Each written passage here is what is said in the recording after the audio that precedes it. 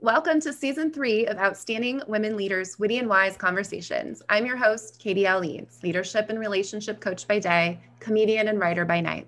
I'm on a mission to host 100 million witty and wise conversations that disrupt the way leaders think and the way the world lives in relationship to each other. It's time to start connecting our left and right brain to our loving hearts and begin listening to what they have to say.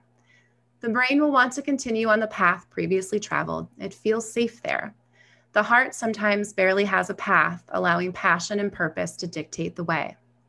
Get ready to disrupt business as usual in your brain and get ready to start following your heart. Listen, it's calling for you. My heart is always calling for me to dance in conversation, to feel the rhythm and vibrations, the ebbs and flows as we exchange energies, wit, and wisdom. My brain is interjecting really quick to invite you to check out owlprofessionalcoaching.com/podcast for more episodes and to head over to Apple Podcasts or Podbean and write us a quick review. You can also find me on Instagram or Facebook at Owl Professional Coaching or at Outstanding Women Leaders. Today, we have 4 rules to guide our wit and wisdom exchange. Inspired by the Coactive Training Institute, these create space for powerful connection and authenticity. Rule number 1, nobody gets to be wrong. Rule number 2, nobody gets to be right. Rule number 3, everybody gets to be vulnerable. And my favorite, rule number 4, everything is included. If your child walks in, the phone rings, everything goes into the podcast. We do not edit here. This conversation is exactly what it needs to be in this moment in time. We've asked our guests to join us via video to allow us to create authentic connection. Eyes are the window to the soul. You will be seen, you will be heard. There is space for you here. This conversation comes to a close. I'll ask our guests 3 questions. If you've tuned in before, you know what they are. If you haven't, you don't want to miss them. But enough about me. Let's welcome our incredible guest, Kathleen Maxian. Is that how I pronounce your last name? Perfect. She brings a passionate and personal perspective to her role as president and founder of the Ovarian Cancer Project, OCP. After being diagnosed with the disease in 2009, she learned that a simple genetic test could have prevented the likelihood of her cancer. Because of the inherited BRCA1 gene mutation, she was predisposed to breast and ovarian cancer that, in fact, could have been detected through comprehensive genetic testing and prevented with prophylactic surgeries. Those genetic tests are now readily available to American women thanks to a 2013 U.S. Supreme Court decision that declared it illegal for any biotechnology company to hold a patent on a gene, which up until then had been the situation. This woman has an incredible story to share with us. I could read more of her bio, but I just want to get right into having her share because she's been a part of this Supreme Court case. She's been told you're not going to live. You have a 20% chance of living. And here she is. So without further ado, welcome. Hi, Katie. Thank you. Thank you so much for joining us today. This, as a woman, all of us listening are, we know someone that's been affected by cancer, and your story is incredibly powerful. So let's just hop in and share from diagnosis to fighting the man in Supreme Court and meeting RGB. I mean, share everything. So I'd love to tell you that I'm at RGB, but I haven't. So the Supreme Court really doesn't operate like that. It's interesting. You know, these Supreme Court cases. I think when I first got the call that my story lent itself to the case, I envisioned being in a courtroom like Perry Mason on television, but really learned a lot about how our court system works and. So there's a lot of briefs that the Supreme Court is taking a look at, and certainly my story lent itself to what the case was about. And the case was basically about a company by the name of Myriad Genetics going to the U.S. Patent Office and saying, "Hey, we want to patent a human gene," and the U.S. Patent Office allowed them to do it. So it's a little bit different than taking something that's a widget, right? Or, something like this lip gloss, right? And going in and going, "Hey, I'm the only one that has this twisty thing to bring the lip gloss up and down, and we want to patent this." That makes sense to me. What doesn't make sense to me is how you could go to the U.S. Patent Office and the Patent Office would say, "Sure, you can patent a part of something that's in everyone's body, right? So even though not everyone may have an inherited mutation, right? We all have a BRCA gene. So kind of let me go back a little bit to how did I get involved in this Supreme Court case? So at the age of 47, and I got married when I was 42. I'd never been married before. I met my husband at work. We hated each other and then got married. We knew each other for about I shouldn't say 6 years. We knew each other for maybe 3 years. And really some funny stories about our relationship at work. But then when we did date, got together, we got married 6 months later. So here I was, 5 years married. We had just bought this house. And I wasn't feeling well, and called my college roommate and said, hey, what's happening with you? Are you, bleeding heavily, or what's, going on? And she was like, yeah, menopause, maybe, da, da, da, da, da, da. And then that symptom kind of went away. And so I called my gynecologist and I said, what do you think? I'm having this, intermittent bleeding. And he said, if it happens for a couple more weeks, come in and see me. And a month later, I made an appointment with him. And then he called me and we did some tests, a transvaginal ultrasound, and a blood test called a CA-125. And he called me on a Monday and he said, hey, we have your test results. And, oh, honey, I think you have ovarian cancer.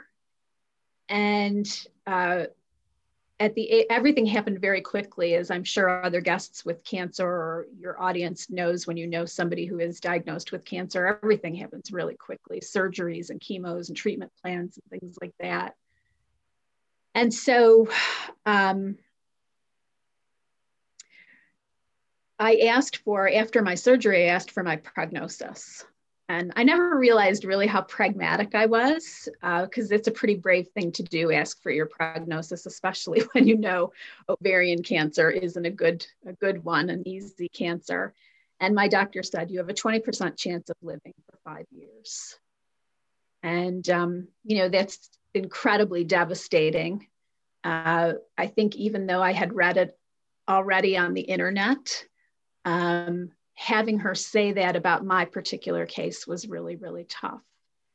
And when we finished talking, I thought she was going to send me off to the chemo nurse. And she said, no, Kathleen, she said, I wanted to talk to you about something. Your mom had mentioned after your surgery that your sister had breast cancer.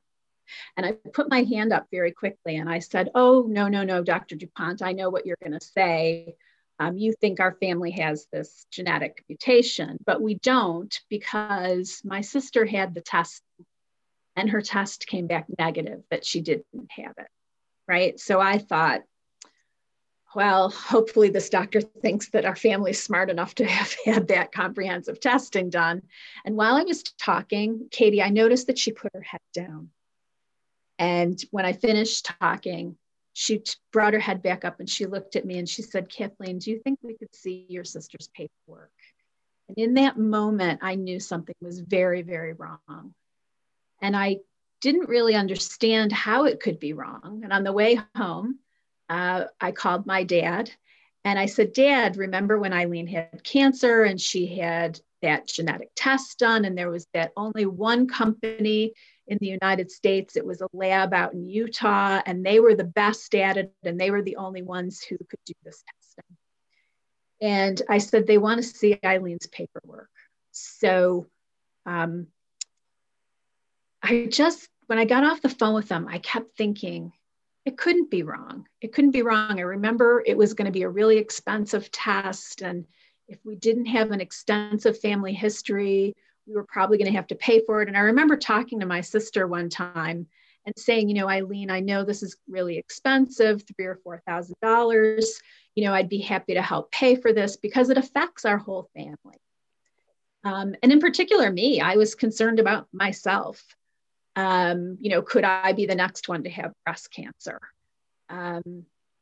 So Eileen at that point went back to her genetic counselor And her genetic counselor told her that now that I had ovarian cancer, she now qualified to have the second part of the test, which I don't really understand. If this comprehensive test is wrong, then it's wrong, regardless of whether I have cancer or not. But this is the qualification.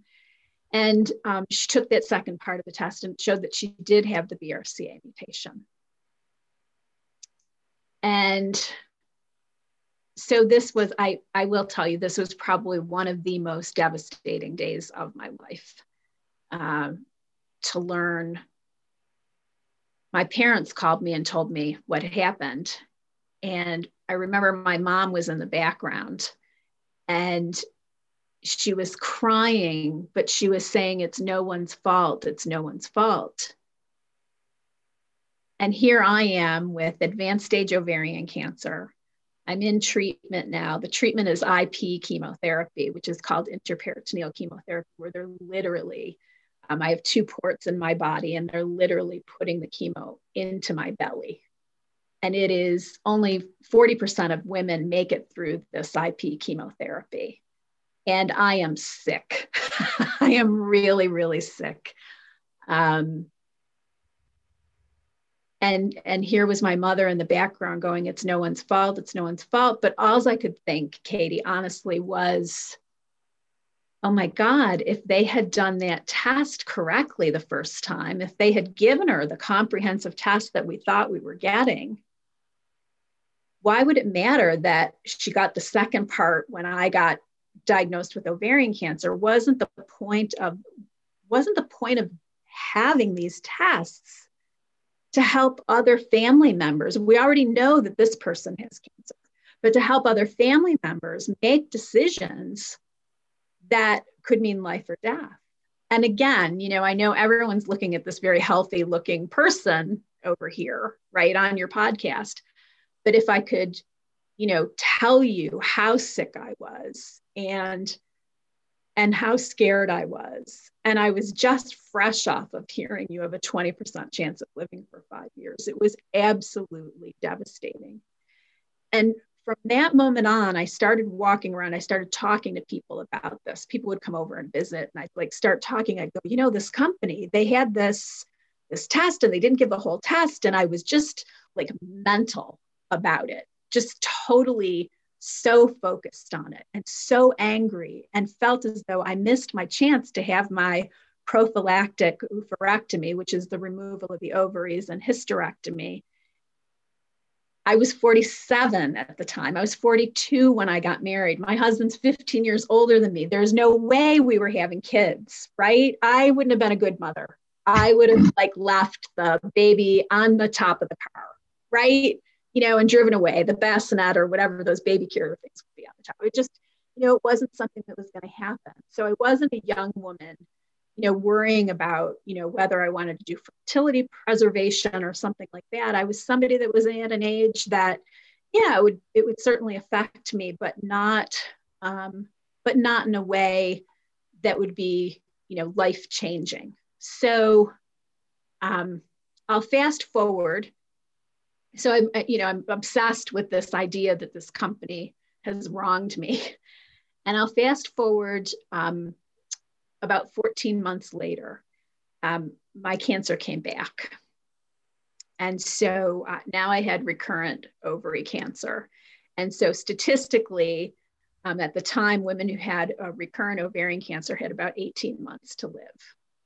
And I get a phone call from my genetic counselor, and she said, there's a woman who I know, who I'd like you to talk to, and she'd like to call you. And I was like, okay, yeah. And it has to do with how you were, how you knew about this genetic mess.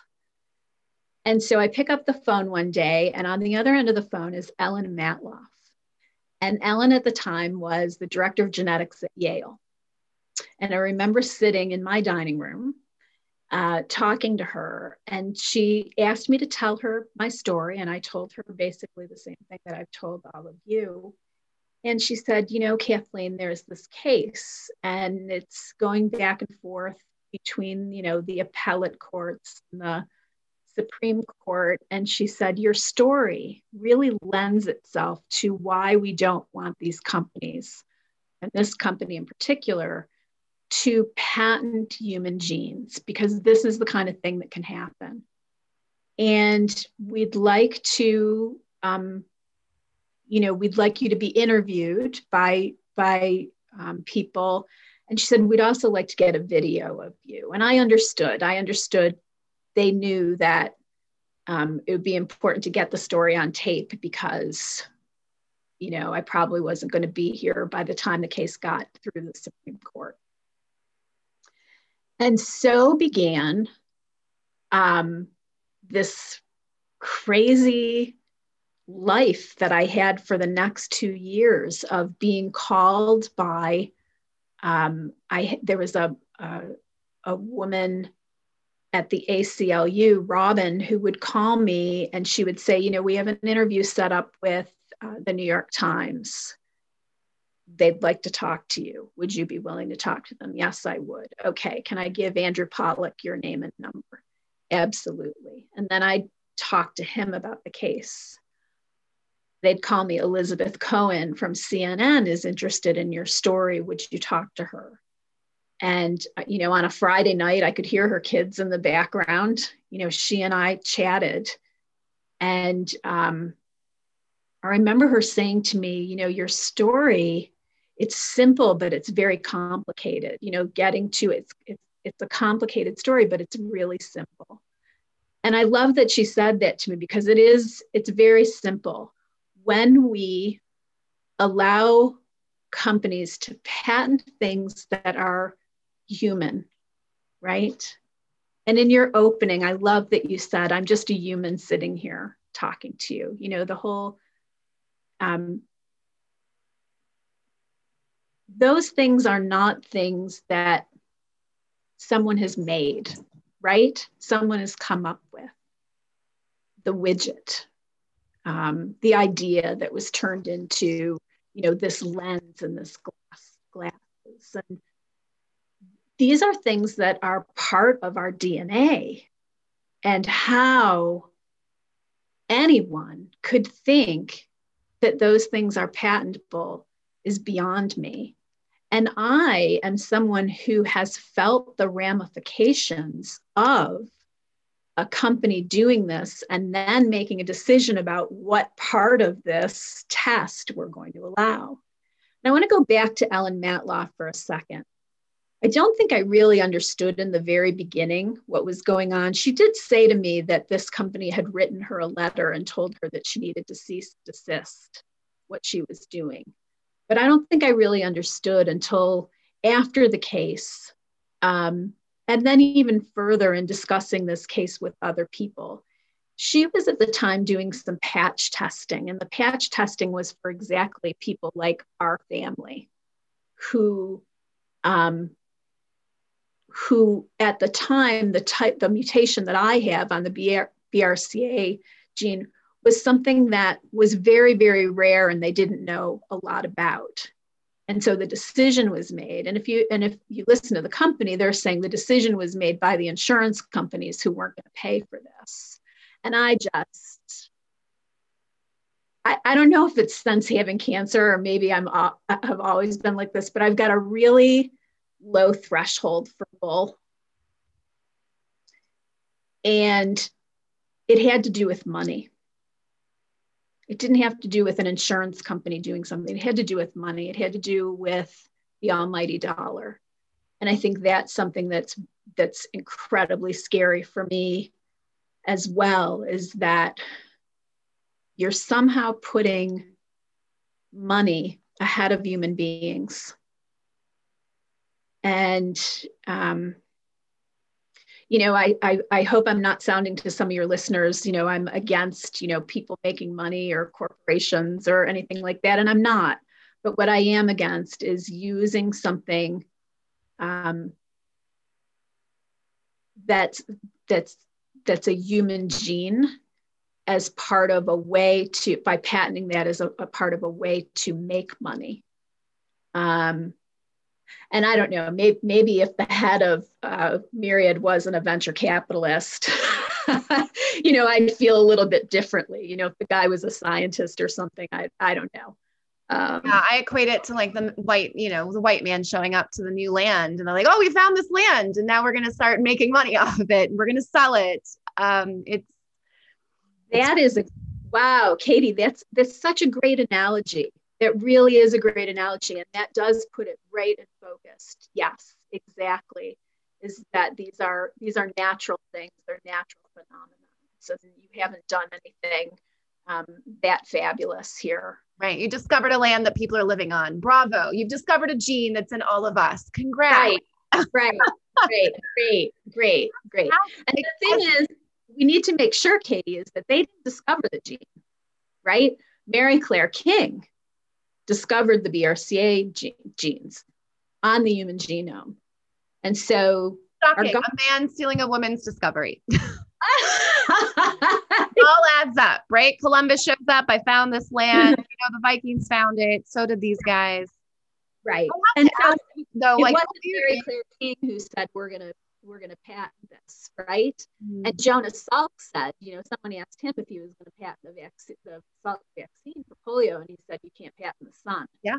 So I think these are things that we need to keep in mind. The women that I met through this adventure of mine, right, were women who, of the likes that I've never met before. I mean, talk about women who were taking on big business. Ellen, when I say they were going to sue her, they weren't going to sue her as the head of genetics at Yale. They weren't going to sue Yale. They sent it to her personally. You're going to take someone's life work, their livelihood, the good that they're doing by providing women with these patch tests, with families like mine. Gee, that came back wrong. But why do these two sisters, why is this so much look like BRCA, but this test is saying that it's not? No one could even have a second opinion. I work in the world of ovarian cancer right now. I run a nonprofit called the Ovarian Cancer Project. We talk about second opinions all the time and how important they are. We need a lot of great minds working on these things.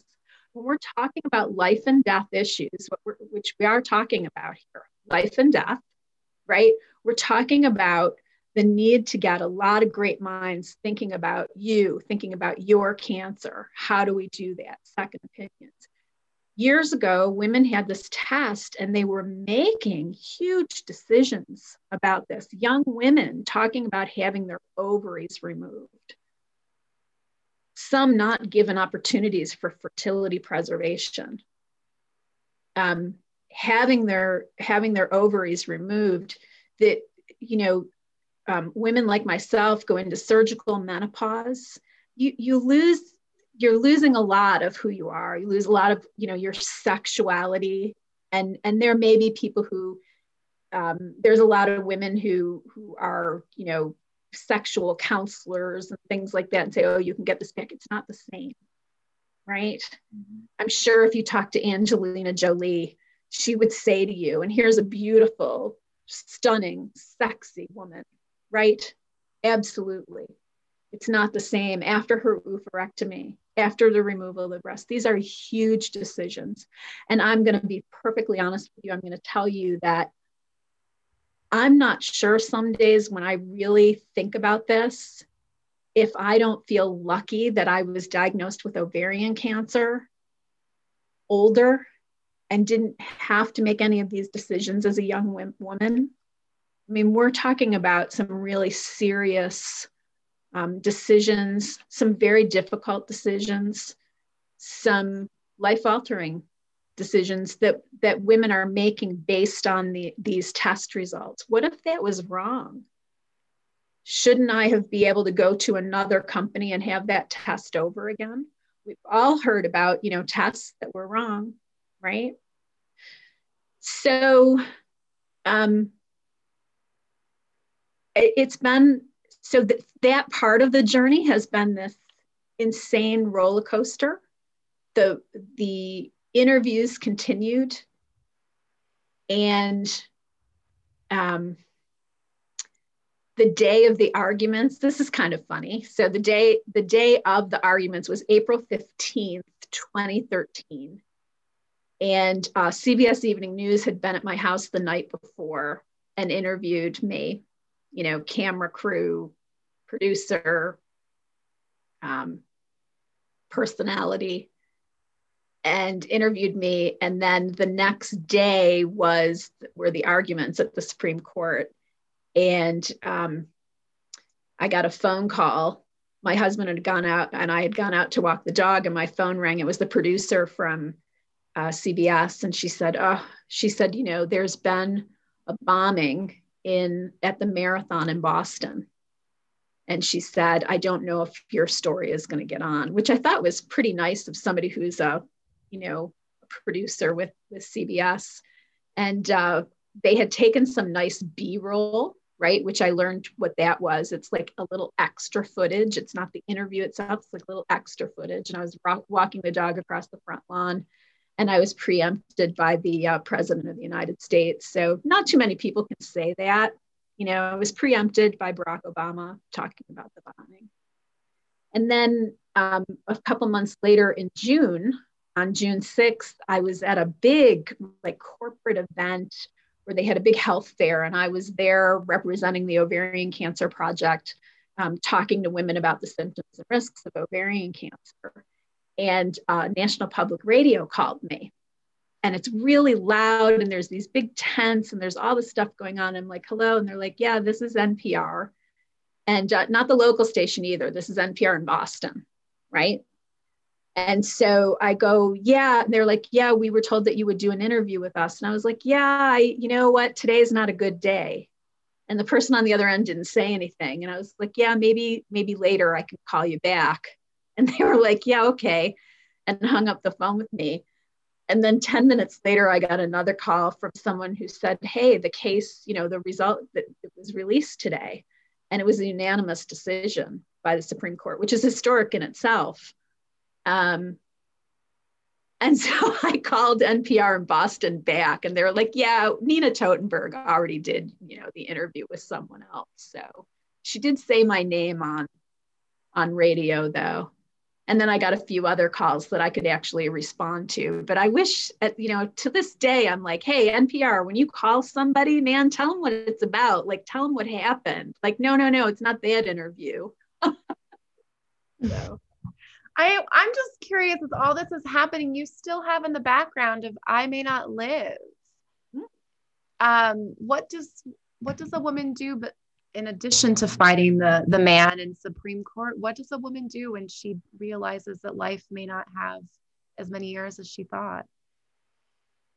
So I think when the court case came out, I think I thought in that moment that was my legacy. And that I had an opportunity to have a legacy. Because that is something I think that you think of when you're facing death. At least I did, you know. It would be an interesting question to ask, you know, people who are dying, do you have a legacy? What is it? And I remember that day when my gynecologist called me and said, oh, honey, we think you have ovarian cancer. I remember thinking, number one, this is really unfair to my husband, right? 15-year-old guy, he thought I was going to be taking care of him. And now, right? This young source of income for him is like sick. And the other thing was, I haven't done anything with my life yet. What am I doing? So I think in that moment, because my cancer had come back again in 2013, I think in that moment, I think I felt like I did it. You know, I helped move something big. I certainly didn't do it on my own. I mean, there were some incredible people. So Sandra Park, who is the attorney that handled the case in the ACLU's Women's Rights Unit, and the Women's Rights Unit was started by Ruth Bader Ginsburg. I mean, so talk about some big shoes to fill, you know, and what an amazing an amazing, amazing case this was. I mean, not only did we win the case, every single judge, every single Supreme Court judge agreed. So that in itself was historic. Unfortunately, right now in real time, there is some talk afoot about invalidating this case. And so, again, in my mind, and I love your analogy about the land, like, hey, here's this land, that's very scary for me. Very scary. And I think incredibly wrong. And I think the scary part is that, this isn't a story that's like really interesting and juicy in that, everybody can relate to it and get it involved. I kind of wish it was like about animals or kids or something, God forbid we get excited and emotional about women. Right, exactly, right. Not and juicy. Right, and I also think, Katie, look at this is, I'm up against this all the time in with the Ovarian Cancer Project. Is that do I roll out my middle-aged women and show how sick they are and the grandmas that are missing out on stuff? It's really hard when you're up against cancer hospitals showing, happy little kids. And it's just, or animal rights groups. I mean, and those are all important things, but, this is the redheaded stepchild of cancers over here. People hear about your work that you're doing with the nonprofit. Okay. Yeah. So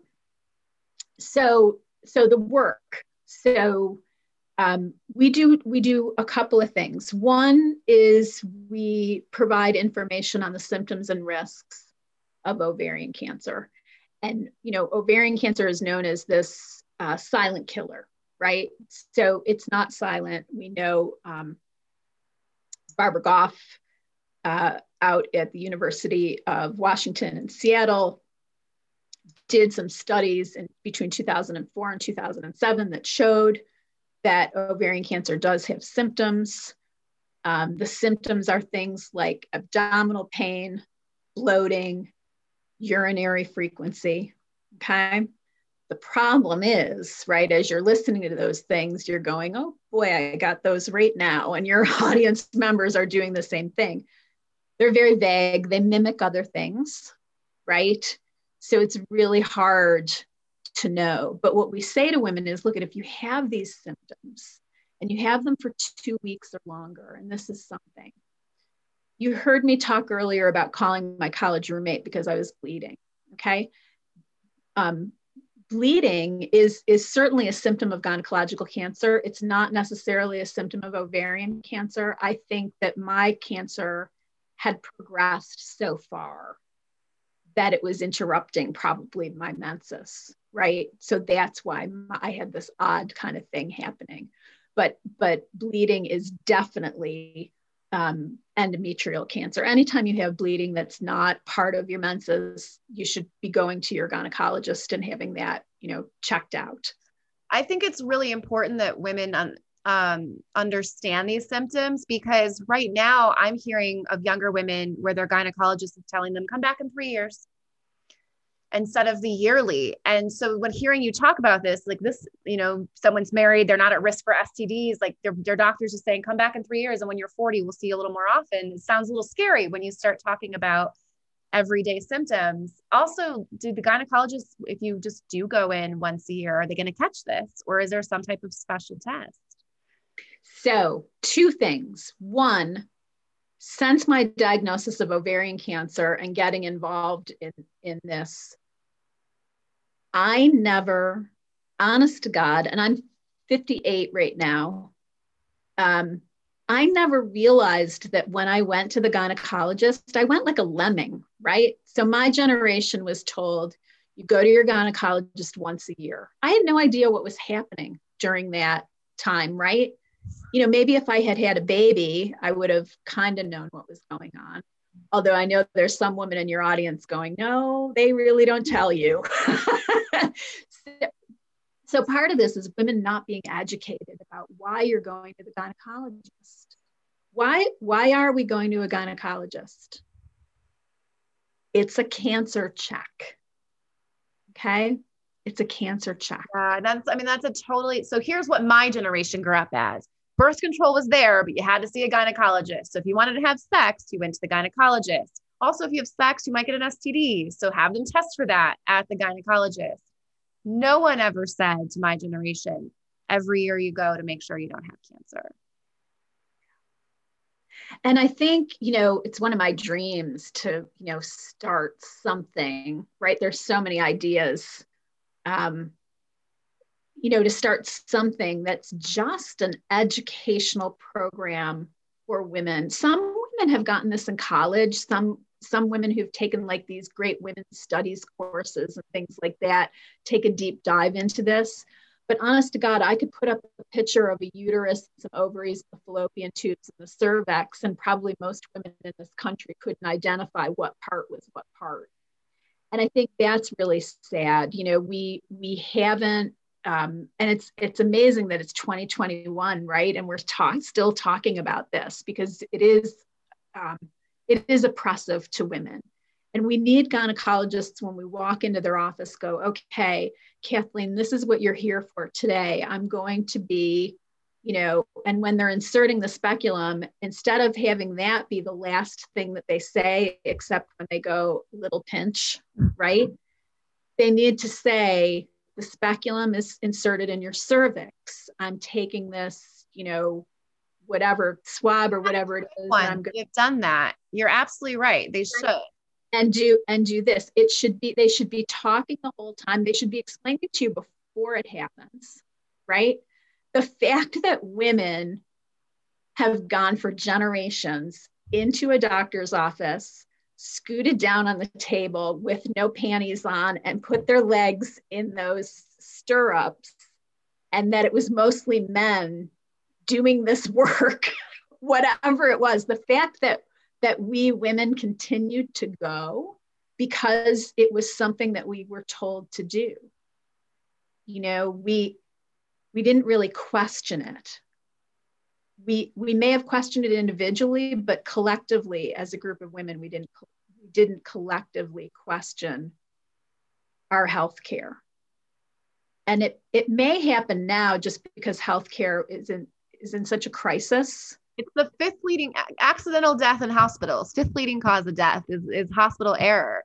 So as I know, we're really afraid of things like the pandemic, which we should be, but this has been a lot scarier for a lot of people, including yourself.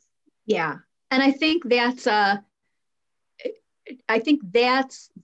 is how it's going to change. So we have gone in the 10-year of the Ovarian Cancer Project, we have gone from the philosophy of teaching women. So besides doing the symptom and risk stuff, right? We also do supportive services for women who have ovarian cancer.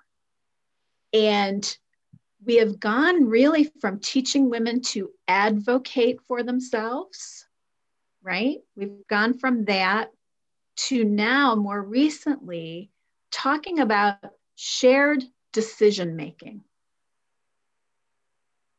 And it's been a phenomenal and interesting transition as we, instead of taking the healthcare system and saying, well, you really need to go in there and advocate for yourself, Betty, right? Which is an adversarial, right? It's good, right? We need to advocate for ourselves. We need to, right? But when it's in healthcare, now what if we do it this way? What if we go in and say, doctor, let's talk about my disease. I've educated myself outside of this system.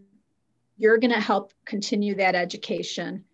And and I love this, give me the menu of what I could do here. What are my choices? What are the ramifications for each of these things? And then let me fit that into my life. So often in Western medicine, it's been, you go to the hospital, you go to the doctor, you do what doctor says, right? now when you're talking about cancer, when you're talking about a cancer that has a trajectory of terminal, making decisions with doctor about what's best for you. I love this. I absolutely love this partnership approach, because I'm a neuroscience background in coaching. And so the minute you come in as an advocate, you're putting your doctor's brain on defense to tell you why he actually is smart, and doctors already have a God complex. So don't go in and let your doctor know. I love this idea of a partnership, because it does allow that doctor to see you as what you are, not someone fighting him, but someone who wants to partner with them. And I say him because that's my conditioning, right? To say him as a doctor. It is. If you're into neuroscience, you have been conditioned to think that, and to think Dr. Male. Yeah. It's changing. It's changing, and we'll evolve with it, right? We'll evolve with it. But shared decision making, it puts now, if you're the type of person who is this, right? Oh my God, I can't, just tell me what to do. That creates a lot of anxiety too. So there's a lot of factors involved in shared decision making, and we really try to be, the Ovarian Cancer Project really tries to be the organization on the outside that's helping with that. So some of the younger doctors are fabulous at this, and you'll hear them go, okay, Katie, what are your goals? Right? What are your goals? And this can be transitioned to, any healthcare, right? What are your goals? What are you going to the doctor for? Well, I've had this repetitive sinus infection, or you're going to the obstetrician. I'd like to get pregnant. How do I not have, well, we all know how that happens. And if you don't, that's a different podcast, but we want to do this, and how do we do this? And I think the same when you're talking about ovarian cancer, when you're talking about most women in the United States being diagnosed with advanced stage ovarian cancer, we can do this a couple of different ways. We can treat you till the day you die. We know that we can treat you, and I've seen it. I've seen women treated right up until the day they die. But what's the quality of life like there, right? What do you really want? And getting patients to talk about what they really want, right? One of the harshest things I ever heard was also one of the things that guides me in helping women. And it was just the way it was stated, not that it's necessarily harsh, but it was, do you want a good death or a bad death? And I'm like, what do you mean a good death or a bad death? All death is bad. Oh no, some death is worse than others. And so, we're having these conversations with women. I'm running a group right now that we started last year, right after COVID, the COVID shutdown. And I meet weekly with a group of women who've had multiple recurrences of ovarian cancer. The chances of these women, being cured are very slim right now. So we talk a lot about quality of life. And one of the women in our group is 30, I think she's 35 now. And it's been amazing to watch her through this transition, and her, planning her funeral and taking, what a difficult thing to do, right? Can you imagine 35 years old and the weight that it has lifted off of her to have done this, and how difficult it was to have these conversations with family that's going, oh, no, if you do this, you're giving up, right? They're stopping. Sometimes people are stopping that progress. So this group is a place where you're not going to have people stop that progress. You're not going to have people go, oh, no, that's not going to happen, or you're going to be fine. So these end of life issues are, I will tell you, this is probably some of the most meaningful work I've ever done in my life. It is magnificent. I am inspired every single week. There's not a time that I get off of the Zoom video with these women where I'm not just, human beings are amazing, and they're resilient, and they're able to handle things that they never thought they'd be able to handle, right? You see it all the time when you interview people, right? Because women are telling stories about what we've been through and how we got through it. I think women are really good at that. We're really good at sharing with other women. Humans are really good at storytelling. Before we wrote things down, we should be passed down stories. And stories are our legacy. And I love this legacy that you're building with the Ovarian Cancer Project. How can people support the work that you're doing? Because it's so important, and it's definitely filling a gap in healthcare where we have someone that supports people in their decisions and empowers them to invite people to partner with them versus empowering them, disempowering them. In some ways, advocating does kind of do that, because you don't know what you're advocating for if you're not partnering with people. Right. So where can people support this work? Where do we donate? Where do we find you? So our website is ovariancancerproject.org, ovariancancerproject.org. And there, you'll not only find a place to donate, but also, importantly, are the full list of symptoms of ovarian cancer, what to do if you think you have ovarian cancer. And then the second part is risk factors, what are your personal risk factors for ovarian cancer? Very interesting. Women who've never had children, higher risk for ovarian cancer. Family history, someone in your family who's had cancer before the age of 50, pancreatic cancer, a father who had prostate cancer. My BRCA mutation comes from my dad's side, not my mom's. And that's something that people don't realize. Oh, you know what? That's on my dad's side of the family. It won't affect me as a woman. Making sure that you're well educated anytime you go to the doctor, right? We have the internet. Read. There's great information on the internet. There's trusted websites on the internet. We're smart enough. Women are smart enough. People are smart enough that what's right and what's not right. Not getting sucked into, conspiracy theories about things is the better way to go. Always good science. Yeah. Follow that. That's so important. I think especially when it comes to healthcare, this is not the type of thing that you want to put off. You need to be able to go to your doctor, and you need to be able to ask some intelligent questions. Yeah. One of the few things I can agree on with Ronald Reagan: trust but verify. Trust your doctors, but verify the information. Humans make errors. And so if humans are doing the tests, errors are going to happen. It is not, I almost feel like I don't want to say the word entitled because I hate that word, but it's your information. You want to make sure that human that did the test had a good day. So verify. Before we go, I want to ask about my 3 questions that I always ask. I'm going to throw a 4th in because you clearly have it. So your legacy as you're facing, I don't know if I'm going to live, is this Supreme Court decision.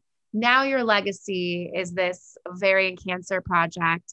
How do you want people to remember you?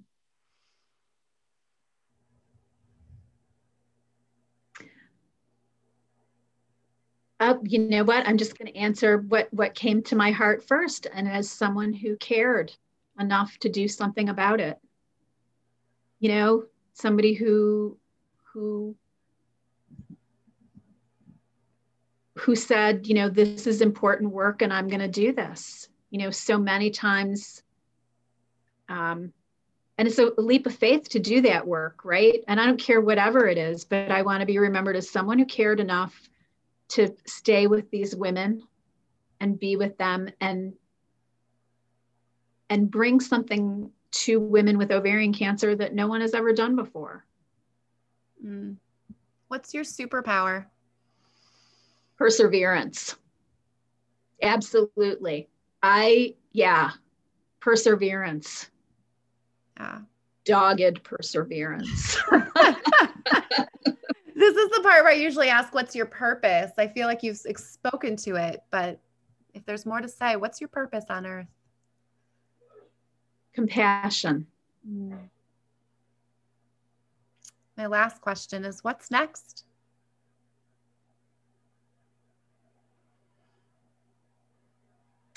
I don't know, Katie, maybe a podcast. I love this, giving a voice to these women. I guess something it may have happened here, anytime I'm talking to someone, especially a young, inquisitive mind like yours, and I'm sitting across from another really intelligent woman, and we're talking about going to the gynecologist. Like, we get, like, I'm thinking, is that part of this? Like, we got to stop the madness, right? We need to stop this madness. We need to know why you're going to the gynecologist. It's the cancer. Like, women should be able to, well, it's that and the other thing. This is why we're going. We should be able to talk to other women about this. No one knows. It's a secret. But you have to go, right? Like, that's part of what bugs me, is that but wait a minute, you have to go. Well, did you go? Have you gone to the gynecologist? Well, you have to go. Why? Right? Why? And if you knew the answer to that, you'd be more comfortable not going for 3 years. That's the problem right now, is that women who are in monogamous relationships have been told not to go. Oh, you don't need to come back for 2 years now. You're okay. I can't come back for 2 years. That's what they hear. Right. Insurance won't pay for it. Okay, I'll be back when insurance covers it. But that's not right. That's not it at all. Yeah. I mean, yeah, that might be you might be my first guest. I would love that. And Would that be hysterical? Like, this is something real. We got to talk about this. We women got to talk about this. We've got to talk about this. And we need to use the real names. Cervix, uterus, vagina. We need to use we need to teach little girls, right? Just need to teach little girls too. It's all normal. It's part of our parts, right? What do they do? They're magnificent. I mean, can you believe women, right? Creating a baby in those, talk about the miracle of life, right? And yet we're like, well, I don't know why I'm going. Or he told me not to come back in 3 years. We gotta like get on the same page. Love that. Thank you so much for sharing your story, for leaving a legacy that so many women are going to benefit from, not just now, but in the future. You're incredible. I'm going to give you the last words as I've talked enough. Last things you want to share with the audience today. I don't think it's about me. I think it's about you. I am always inspired by young women. And I was not a confident young woman. I wasn't powerful. Like, now I'm confident and I'm powerful. Like, I'm the woman I always wanted to be. And I'm so amazed at young women. I don't know what the moms are doing out there, or, like, what's happening, but you're the future. Your audience, women who are your age. And I think that you're incredibly powerful, young. And I'm happy I'm alive to kind of watch and see what you're doing, right? Like, it's really, really neat. So it's exciting to be here, and I'm impressed by you. So you inspire me. Keep going. You inspire me. Thank you so much, Kathleen. You're incredible. People head over to the ovariancancerproject.org. Check out the work. Check out the important stuff you need to know about your own vagina, cervix, ovaries, all the fallopian tubes, all the words we don't usually use. Thank you so much, Kathleen. Thank you, honey. Bye-bye.